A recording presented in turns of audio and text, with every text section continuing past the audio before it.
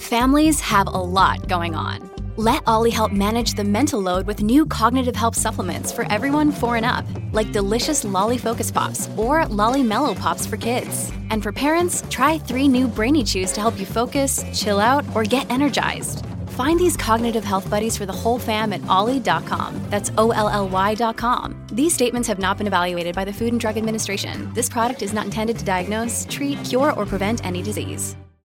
If you're in Edmonton or Calgary and you've seen U.S. Black Hawk helicopters flying around over the last little while, there was 3 or 4 of them, I think, parked at the Calgary airport last week, and people were like, what's going on? And then yesterday in Edmonton, they were actually flying around through the skies over the city and landing on top of helipads at area hospitals. And, that's not something you see every day. It's kind of interesting. It's all part of preparations for a massive, massive military exercise. Well, maybe not quite so massive this year. It's called Operation Maple Resolve. And joining us now to give us a bit of insight at what's going on and what we can expect to see is Ross Bonnell, who is the exercise director for Maple Resolve. Ross, thank you so much for joining us. I appreciate your time. Lieutenant Colonel Ross, I should point out. Hi. Hi, good morning. Great. Thanks for having me on there. Yeah, I think a lot of people were kind of surprised to see this. But, I mean, this does happen annually. It didn't last year because of the pandemic. But just to give us an idea of what Maple Resolve is and just how big of an operation this is. So, Shay, Maple Resolve is the biggest exercise that the Army conducts. It is our annual validation exercise. Typically, Maple Resolve would have between 5,000 and 6,000 soldiers. That's including primary training audience and exercise supporters and allies.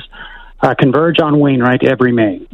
This year, given COVID-19 considerations, we've trimmed that back significantly, and there are approximately 2,500 participants. That includes primary training audience and supporters. Okay, now, where do they come from, and what do you guys get up to out there?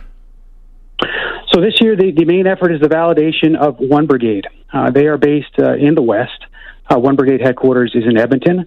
But we also have detachments coming in from the Canadian Combat Support Brigade in New Brunswick. And we had a limited allied participation. Again, typically at a Maple Resolve serial, you'd see between 1,000 and 1,500 allies participating. Yep. This year, that's been reduced to approximately 200, 150 from the UK and 50 from the US. And as we said, last year it was completely shut down because of COVID. Just how important is this to, operational readiness for you guys to have this exercise annually? Yeah, the exercise is critical. For the Canadian Armed Forces, we need to be able to answer the bell whenever we're called upon by Canadians or the Government of Canada. Maple Resolve is the exercise where we validate those forces for operational readiness. When the call is made, the forces at Maple Resolve, they've been validated, they are confirmed, ready to deploy domestically and abroad.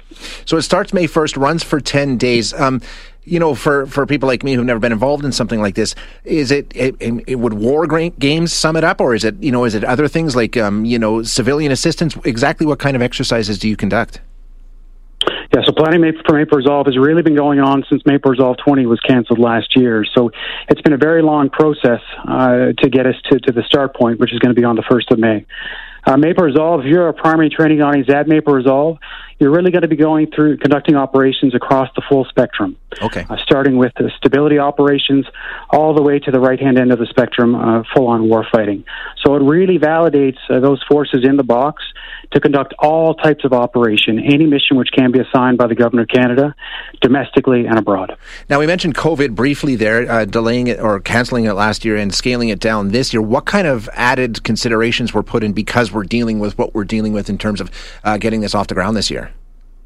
Yeah, so I tell you, COVID-19 considerations have really underpinned every element of exercise Maple Resolve, the planning and design. It really starts with determining the exercise participants. As I said, we reduced it by about 50% this year, from 5,000 to 6,000 to around 2,500. But we're also mitigating the threat posed to the participants once they get in the box. So every participant to Maple Resolve, they spend 7 days in self-isolation prior to arriving at Wainwright. As soon as they get to Wainwright, they're tested on arrival. Once they get into the box, there's a bubble cohorting system to reduce the threat of spread between those cohorts. And once they're in the box, there is no movement from the training area out into the wider community, all with a view to mitigating the threat posed by COVID-19. As well, it's important to note here that we're pairing Maple Resolve with a vaccination campaign. So every member of Maple Resolve, either training audience or supporters, will have the opportunity to receive a vaccine prior to StartX on the 1st of May.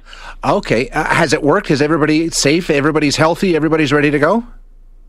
We are ready to go. I'm very much looking forward to the 1st of May and StartX.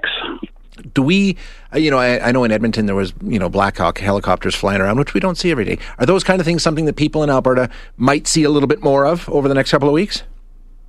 So those Black Hawk helicopters, what you were seeing there were our air medevac, and this was a rehearsal for if we incur injuries during the exercise itself. Okay. This is completely routine. You'll see it prior to every Maple Resolve serial.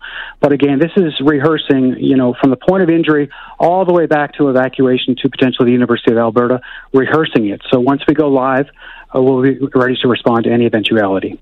And people might see, military vehicles and military aircraft flying around, doing different kinds of things like that over the coming days.